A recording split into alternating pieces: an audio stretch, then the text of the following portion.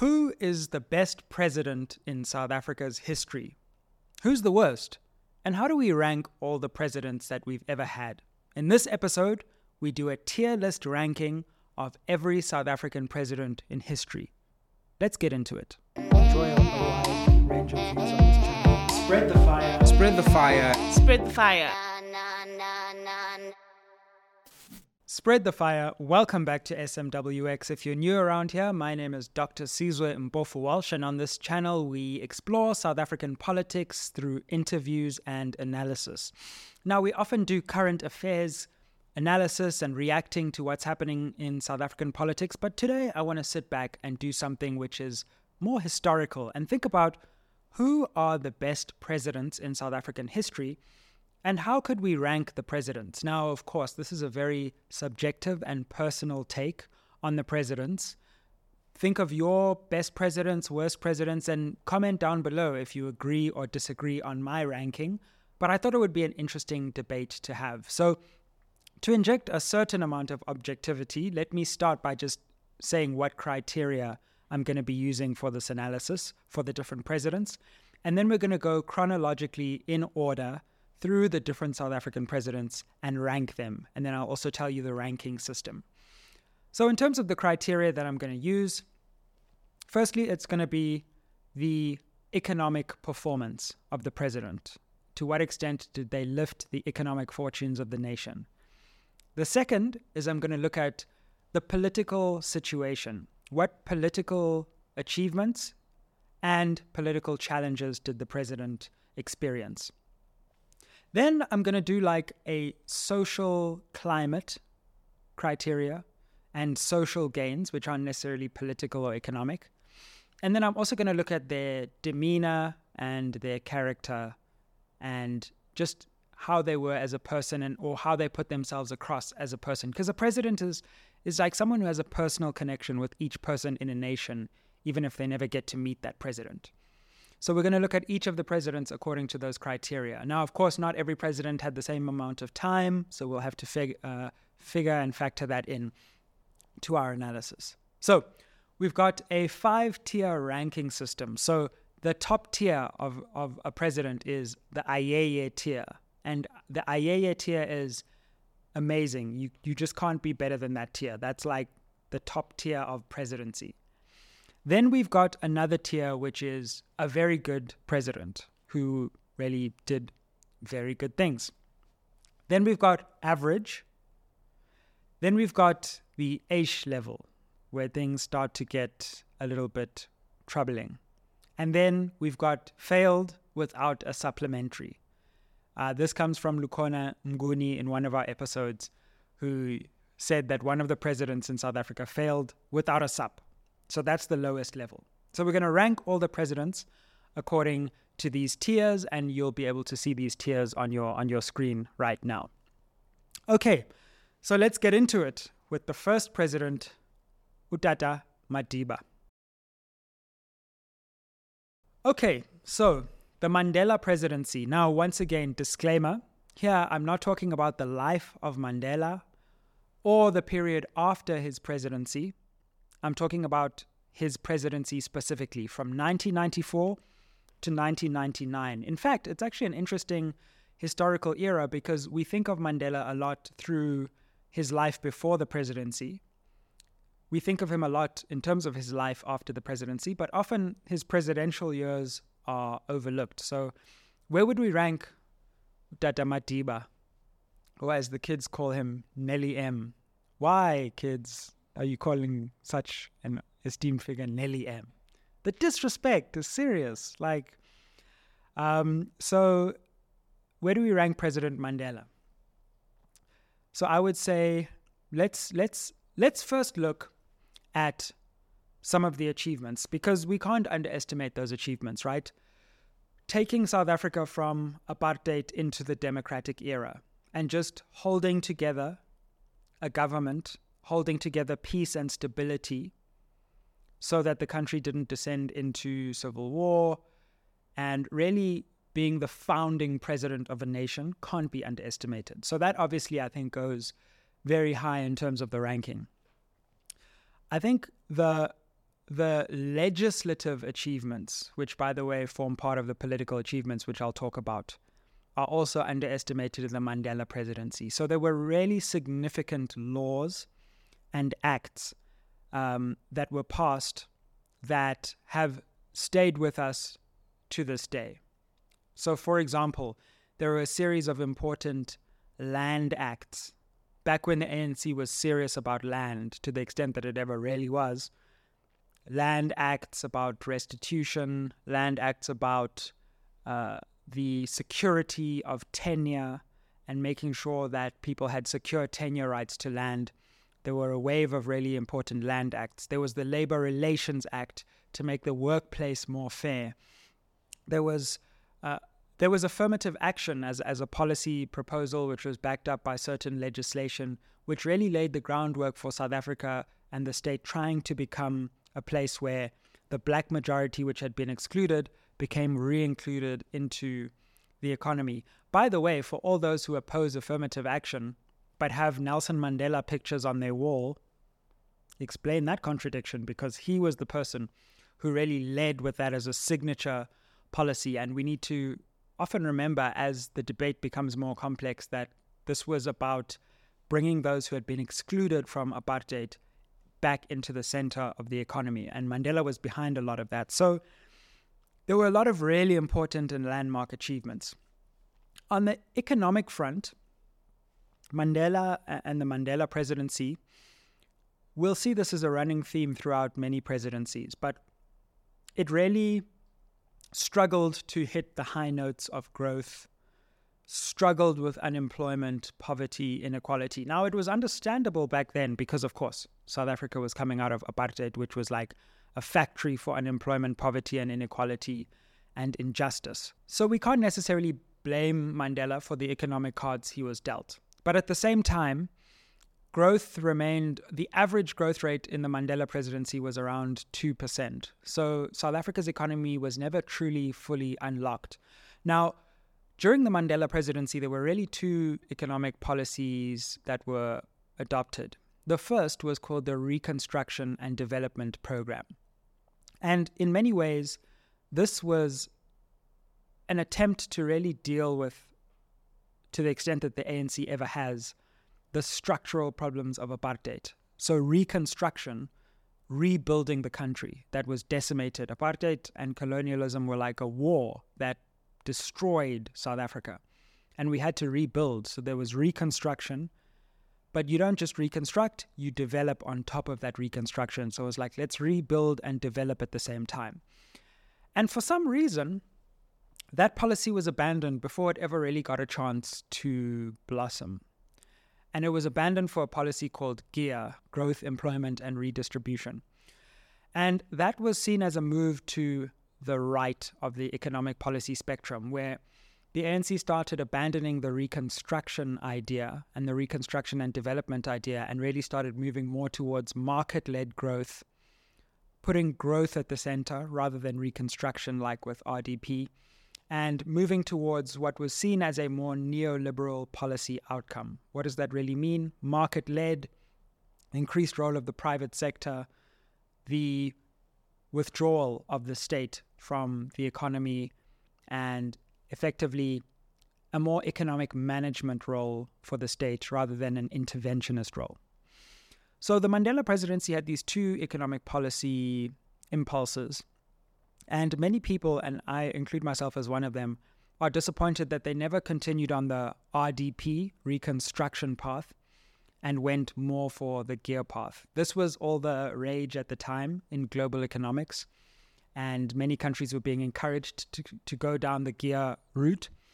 But it's a shame, and I wonder where South Africa would be right now if we carried on with RDP. So on the economic front, the Mandela presidency wasn't a tremendous success by any stretch of the imagination.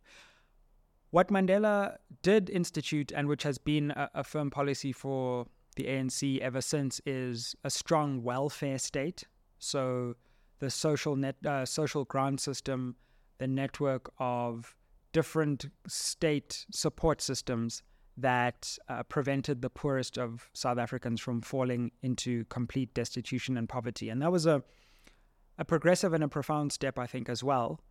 But it's a pity that we haven't been able to build on top of that.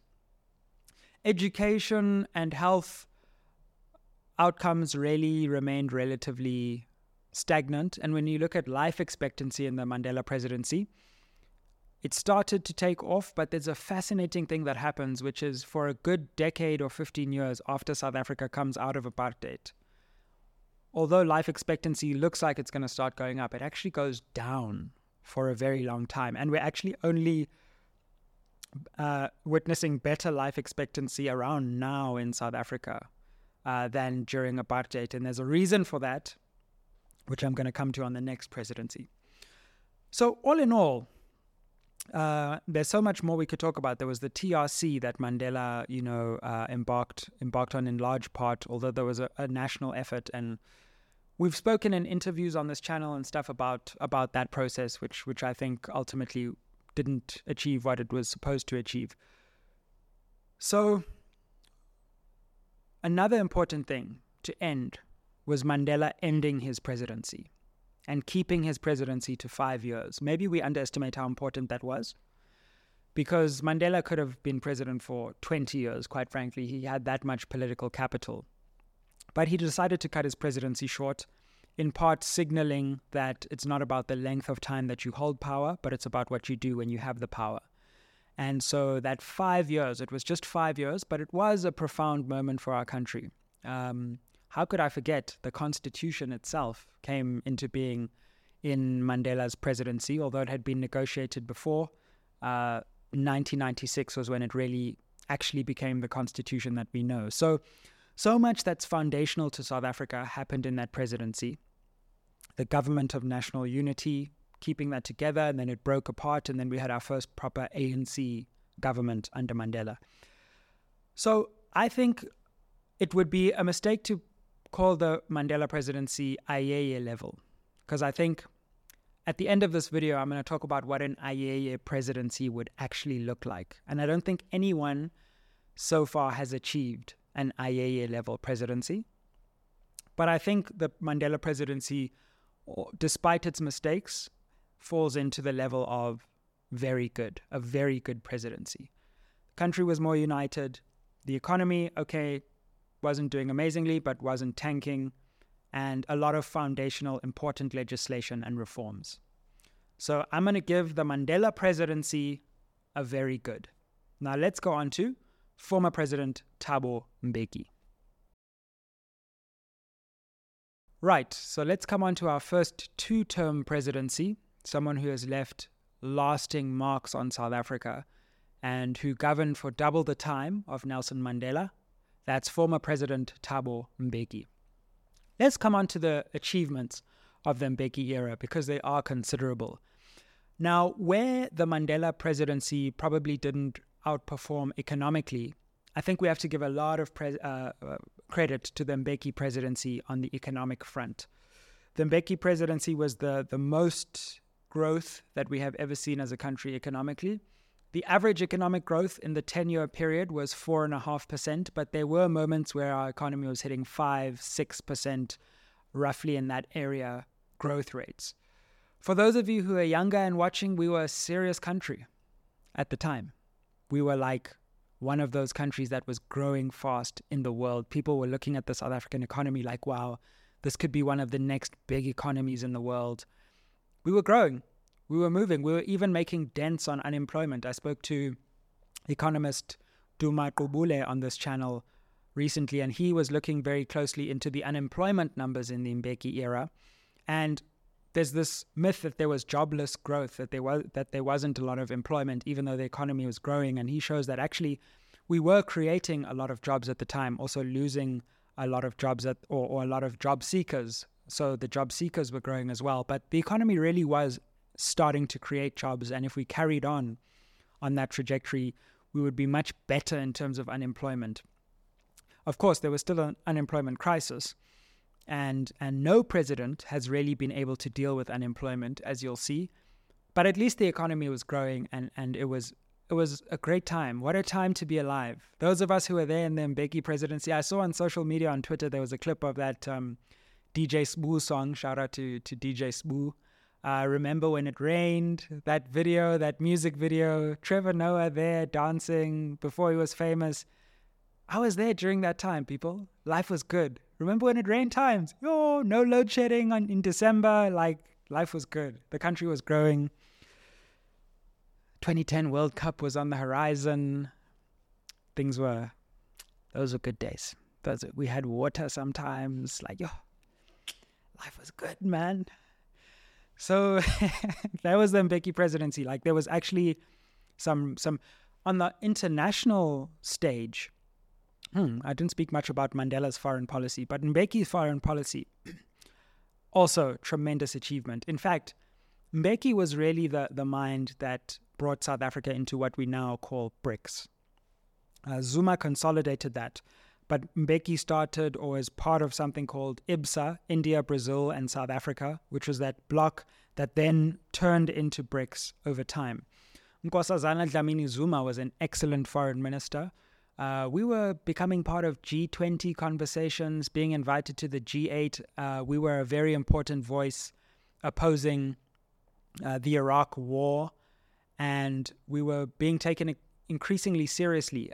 We had our first non-permanent Security Council seat, I believe, and we were a serious voice on the international stage as well. So I think those two things distinguished the Mbeki presidency, and we were a real country. Right? Politically speaking, Mbeki took the ANC to its biggest electoral victory ever, when in the 2004 election, I think the ANC went from, it was like above 2/3. So the ANC had a massive electoral majority at the time, and that was really the high point of ANC political success, 2004 in the country. Let's talk about some of the failures and challenges of the Mbeki era. Now, of course, there was the period of AIDS denialism, which really hampered the Mbeki presidency. So remember I was talking about life expectancy. In other words, how long the average person in a country will live, right? Look at this. Because of the HIV/AIDS pandemic, which affected basically everyone in South Africa, everyone knows someone close to them who either died of or was infected by HIV and died of HIV and AIDS. South African life expectancy, even though our economy was growing, even though apartheid was over, South African life expectancy declined, and it declined very rapidly. And it's taken us up until now, like 20 years later, to recover from what happened to life expectancy in South Africa as a result of us failing to provide antiretroviral treatment to those who contracted HIV and AIDS in that period. And this was really a policy decision. Mbeki had to be taken to court, and eventually the government had to be forced to provide this treatment and care, which ultimately it was provided in the Zuma era, which we often forget, which is foreshadowing one of the successes of the Zuma presidency.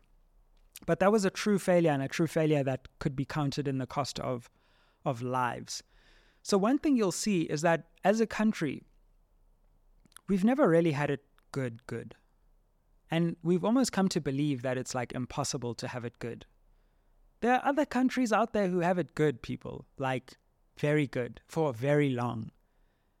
Economy is growing, life expectancy is going up, corruption is down. Yes, it's not perfect anywhere, but I think we've started to believe in South Africa that it's not possible to have it good because we've never had a truly golden era. But maybe one day we'll have a golden era. So so that was one challenge was the HIV/AIDS and the AIDS denialism of the Mbeki years.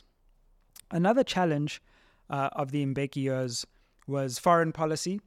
Apart from some of the victories,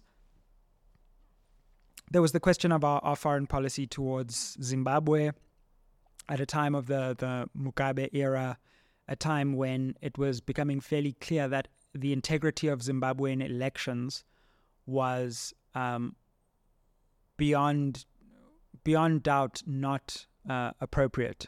And South Africa was seen as not speaking out as critically against the Zimbabwean government for its excesses.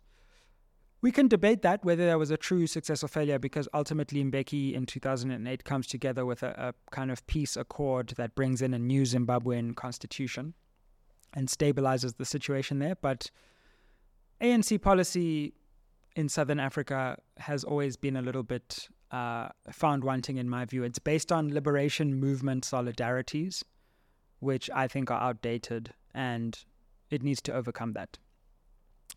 So the Mbeki era is an era where things are on the move. South Africa feels like it's a country that is realizing its promise. But there are these problems that seem to be impossible to overcome, which become much greater in subsequent presidencies. There's the problem of corruption as well, and the arms deal. And this is the first time where we see the ANC really backing its own, defending its own against allegations of corruption. And there are increasing allegations of corruption in the party. It doesn't become so widespread that it's clouding the other achievements, but people are starting to wonder and worry, like, what's going on with corruption inside the ANC? Of course, towards the end of the Mbeki presidency, we can talk about its end. And in some ways, because Mbeki wanted to stand for a third term as ANC president, even though he couldn't be president of South Africa, that is partly why the Polokwane conference became such a contested conference, because you had Mbeki groups on the one hand saying Mbeki must have a third term in the ANC, and you had the Zuma grouping saying, well, that's too much power for one person. He's had his time, and there should be succession. And it's an interesting thing to think. If Mbeki did get that third term, it would be interesting to see where South Africa would be right now. But could he have picked a successor more elegantly, in a way that didn't plunge the ANC and therefore the country into that succession crisis? Of course, one of Mbeki's biggest decisions was to fire the person who would become the president in due course, Jacob Zuma, when his corruption trial led to Mbeki taking the decision to fire him. And having been fired, Zuma then mounted a rearguard action and ousted Mbeki at the Polokwane conference. If you want to know more about that, read one of the books that I've written here, Democracy and Delusion, because I talk about that process more there. So for Mbeki, all in all, let's come to his personal demeanor. Scholarly, far from the Madiba charisma, but a certain sense of seriousness, a certain sense of being on top of policy, a sense of attention to detail that we probably haven't ever seen since. Mbeki could master very complex issues and synthesize them and create policy for those, which was one of his great gifts.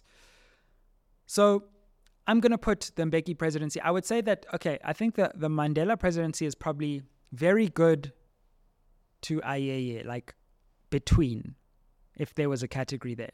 I'm going to put the Mbeki presidency as well in very good. Maybe it could be between very good and the average category, but I think there's a lot that was going for the Mbeki presidency. The major failure was AIDS denialism, and that's why we can't put it higher. And that's a serious price that the Mbeki presidency made South Africa pay. But all in all, I would say very good. Comment below if you agree or disagree with these ratings so far. Let's continue with an interesting presidency that only lasted 9 months, President Kgalema Motlanthe. Let's come to President Motlanthe. Now, this is an interesting presidency because it only lasted 9 months, as I said. So how did that happen? So Polokwane happens, the ANC's conference in December. Mbeki versus Zuma. Zuma wins. Mbeki is out. Zuma is president of the ANC. At the time, Zuma is facing corruption charges, so he is not made president of the country, Rather, a caretaker president comes in until South Africa goes to elections. In that intervening period, corruption charges against Zuma are dropped and he becomes president.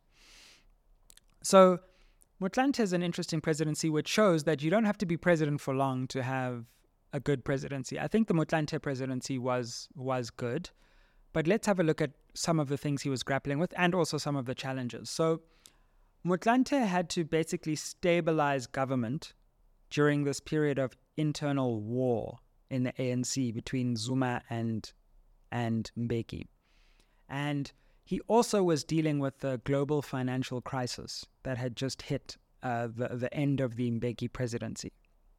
So Mbeki keeps on being president, and then effectively the ANC recalls him from the presidency in September that year. Now, that was a major moment because South Africa had never seen a president who was in office being told, thank you, but you now need to leave office. So Motlanthe comes in under that very difficult period and stabilizes things relatively well. He completely changes tune and course over HIV/AIDS and starts wearing the pin, changing government policy, which was a big shift in the Polokwane conference as well. And that starts seeing a turnaround which had started towards the end of the Mbeki presidency, really consolidated. Motlanthe makes some good judicial appointments. Justice Edwin Cameron appointed during his period. As Advocate Jeremy Gauntlet said at the end of Edwin Cameron's term, when some political windows are open, they must be jumped through. So Motlanthe took advantage of the power he had and made some great appointments. There was one stain on the Motlanthe presidency, which was the disbandment of the Scorpions. The Scorpions being this crime unit that was set up just to look at like high-profile corruption that President Mbeki's administration had set up. And the Scorpions were actually serious. They were actually doing well at investigating high-profile corruption. They were really making a dent. And of course, this didn't make them popular with politicians, and they started to become seen as this group that was just targeting quote-unquote people. And effectively, the ANC, under the leadership of Zuma, decided, no, we don't want this Scorpions thing anymore. We're going to have a new unit called the Hawks. And Motlanthe was the president who was there when the Scorpions were officially disbanded. And we've seen the effects of that over time. So that was a stain on his presidency. It was only 9 months, so I'm going to put him in the category of good. Obviously, it's not 9 years or even 5 years, but there also were some important decisions made. And I think his demeanor was good. It was one of gravitas that was brought to that office, and he didn't lower the esteem or the respect of the office by any means. So because it was only 9 months, I'll give him good, but I think Kgalema Motlanthe is possibly one of the best presidents that South Africa never really had. And again, interesting historical counterfactual. What would South Africa have been like if we got a longer Kgalema Motlanthe presidency? I think probably a better country, actually. Let's move on to none other than former President Jacob Zuma. Okay, and now we move on to former President Jacob Zuma. Now, I know this is where there are extreme opinions on either side. So comment down below if you agree or you disagree with the analysis. But the Zuma presidency is a difficult one because people feel very strongly about former President Zuma. They either really, really love him and he's the best president we ever had, or they really don't and he's the worst thing that ever happened to South Africa. What were some of the achievements of the Zuma presidency? Well, I think firstly, we've spoken about the period of AIDS denialism and what that did to South African life expectancy for a decade and more. I think maybe the biggest achievement of the Zuma presidency was the treatment plan for HIV prevention and also HIV treatment that was rolled out, that basically became the biggest attempt to address an epidemic like that ever in South African history. And we took infection rates down, but most importantly, death rates came down, and the state provided treatment to millions and millions of people across the country. So that was a major achievement of the Zuma administration, one that can't be denied. That was certainly in the early term. I think another achievement was the successful hosting of the World Cup in 2010, which was a major moment, a major high for the South African nation. Of course, there's some thoughts about whether that was the best thing to be doing in hindsight, with all of our resources and all of that, but it was a major moment for our country, and Zuma was president at that time. He did important things in renewable energy, funnily enough. And so I think those, I would say, would be the major achievements of the Zuma era. There were major failures in the Zuma era that I think we also have to acknowledge and accept. The one is economic. So we'll get on to the economic situation that we currently face.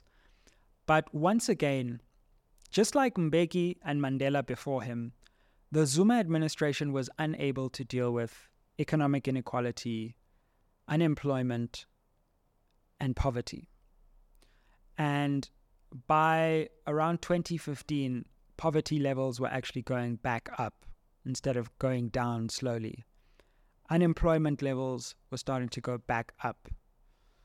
Inequality was stubbornly high and going back up. So none of our presidents, but in specifically former President Zuma, could ever get a handle on getting the economy to grow again, even like it was in the Mbeki era or even beyond that. The South African economy should be growing at 10%. It should be one of the booming economies of the world, and yet we've never really got it above 6 in the democratic era.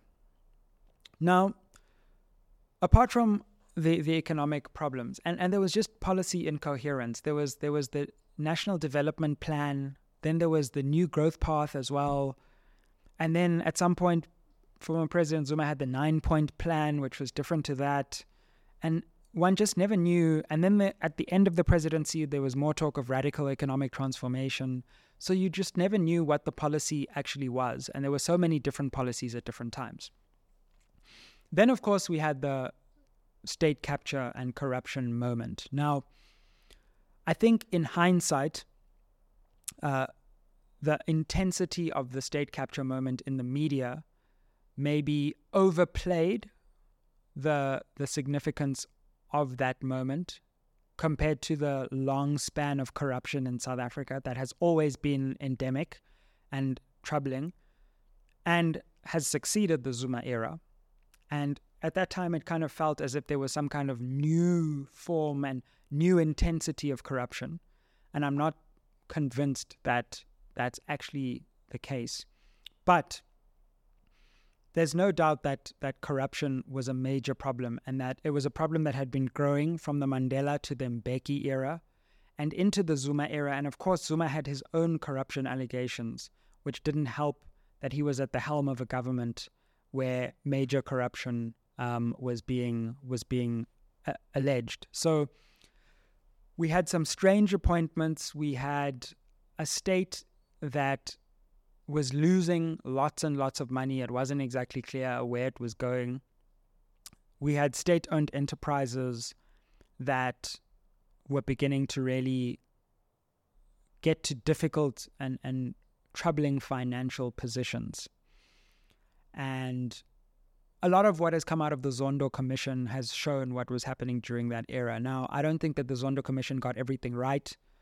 I think some of its findings are tenuous at best. Some of the findings are just, well, we need to investigate more. So a lot of the findings haven't been proven beyond a reasonable doubt. But as citizens, we aren't criminal courts of law. We can make decisions about the balance of probabilities as well. And I think corruption in the Zuma era on the balance of probabilities, the Gupta family and their significant influence in the state again, there are many rich people with influence in South Africa, as we've seen, but that doesn't mean what the Guptas did was right. Their capacity to seemingly hire and fire ministers or know about things before anyone knew about them, and their reach into the state was a real thing. So that was a real detraction from the Zuma era. And those two things combined, the slow economic performance, yes, sometimes it was 2% growth, 3% at the best times. During the financial crisis, obviously it was closer to zero or slight recession.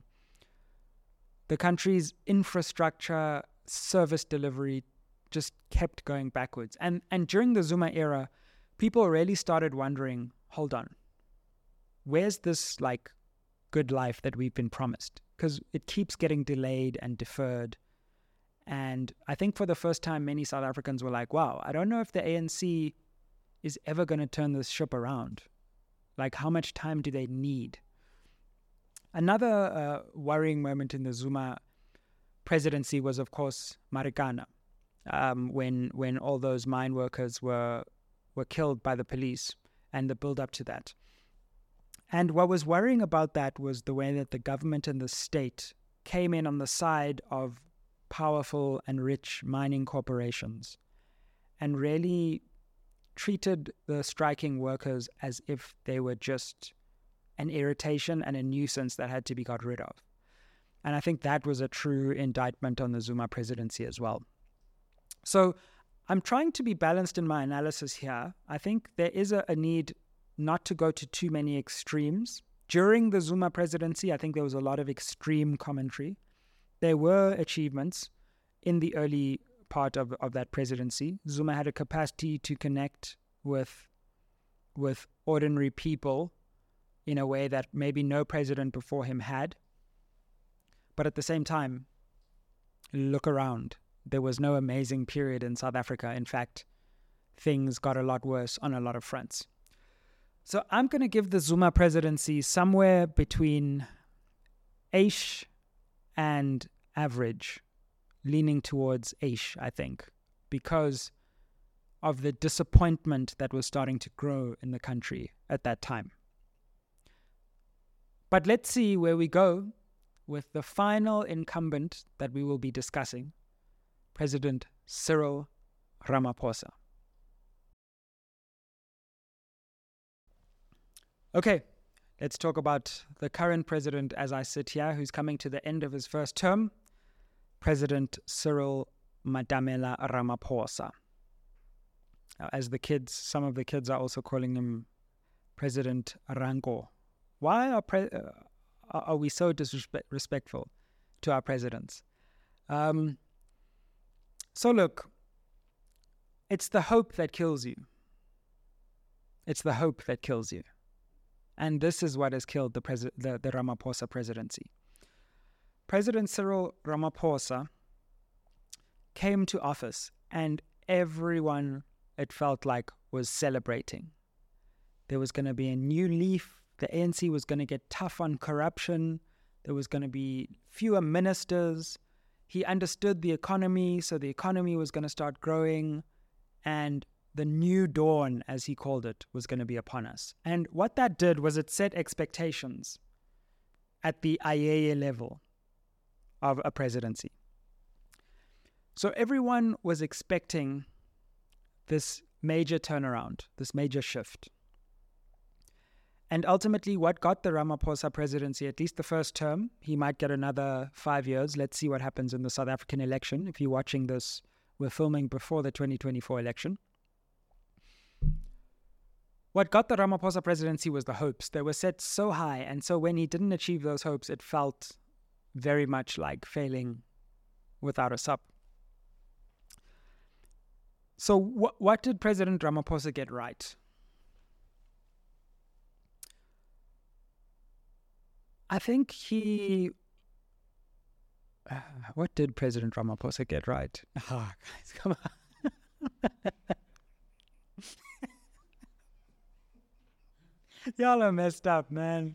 Come on. There must be something. Can someone give me something that's going right?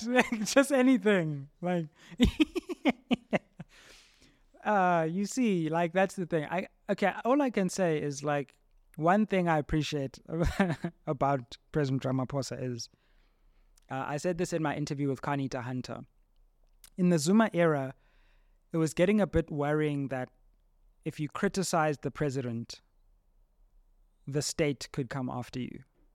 Now, you could never exactly prove that or whatever, but state repression felt, we spoke about Marikana. Oh, unfortunately, that doesn't help President Ramaphosa very much either, because he was involved there. But I think state repression is no longer a major worry, and there's no sense that the presidency is using its pressure, even on the criminal justice system, to attack its opponents like was happening in the Zuma era. Majela Koko, who we've had on the show and watched that episode, would have a different experience because he thinks he's been attacked by the state, and maybe that's true, but there wasn't a widespread attack on opponents. So I think President Ramaphosa, he's committed constitutionalist, and he's not using the state to repress, especially not the police and that kind of apparatus, as far as I'm aware. So I think that's a good thing. He's a unifying figure to the extent that Rugby World Cups and stuff, he tries to bring people. I'm trying. I don't know if we're going to cut this laughing out or leave it in. It's just that things are so rough right now. Like, I don't know what to say, Uncle Cyril. I don't know what to say. Like, and that's the thing. It's just like, we expected so much. And the problem with the Ramaphosa presidency is, if you look at the economy, it's performed worse than the Zuma presidency. I'm just looking at the numbers here. It's performed worse than the Mbeki presidency and the Mandela presidency. Of course, President Ramaphosa had major challenges like COVID, but even before COVID, the economy wasn't turning around. So it feels like the economy is in such a bad place right now that was a major failure. Unemployment just skyrocketed. Poverty deeper. Inequality, it's like we've given up even trying to resolve. And what's interesting to me is even growth. I would have thought President Ramaphosa, with his background in commerce, could have done more to get the economy growing and really leveraging the so-called investment promises into true economic growth, but hasn't come close to, for example, the Mbeki presidency. At a time when, I might add, many global economies are actually growing, were growing before COVID, have rebounded much faster than South Africa after COVID. The anti-corruption thing just it flopped, quite frankly. Let's be honest. Like, South Africans were expecting to see people being fired, different ministers coming in, and President Ramaphosa has delayed and prevaricated, and it doesn't feel like there's a true anti-corruption push. It feels like there's anti-corruption rhetoric, and there are a few little, quote, green shoots if you look hard enough, but it's not a resounding anti-corruption moment that was promised. It just isn't. So I feel like President Ramaphosa is a victim of the expectations he set. And by the way, no one made the promises for him. No one made that new dawn speech for him. Load shedding, which was bad before, has gone to unimaginable proportions in the Ramaphosa era. I think he promised us, like, at many different times it was going to end. He was going to look into it. It's going to end in 2 years. It'll end in 18 months. Nothing doing. Stage 6. This year, the year of 2023, how much pain have South Africans endured when it comes to just load shedding? Now we hear of water crises, and the service delivery crisis just hasn't got better. So in many ways, I think the Ramaphosa presidency up to this point has been a colossal disappointment. And for that reason, I'm going to have to go with failed without a sup for the Ramaphosa presidency. Because of the expectations created, because of all that could have happened, and because how bad things have become. But possibly his political career is not over, and so we shall see if he's able to turn around the economic trajectory, the state, the service delivery, and governance in due course. But where I sit right now, maybe it's recency bias as well, I don't know, but it just feels like things are really rough in the Republic. And South Africa is a wonderful place with just a tough government and difficult circumstances. So that's the ranking system. Look, this is obviously completely subjective. We all have our own political views in the country, and one thing that's great across all these presidencies is we can actually talk about our views. We can criticize people, and we can have a debate about what went right, what went wrong. What do you think about the different presidents? Would you put President Mandela higher, President Mbeki higher? Did I go too low with President Ramaphosa and President Zuma? What would you do? Give me your rankings down in the comments. Give me 1 to 5 where you would rank the different presidents, and maybe explain why as well. And then let's see what different people's rankings are. Maybe your rankings are completely different to me. Maybe you think Zuma was the best president. Some of you might think actually Ramaphosa was Ayeye level, and it was the Mbeki presidency was the worst. Let's have this conversation and debate. One thing, and I'd like to conclude on this, is we've never had a truly Ayeye president in my view.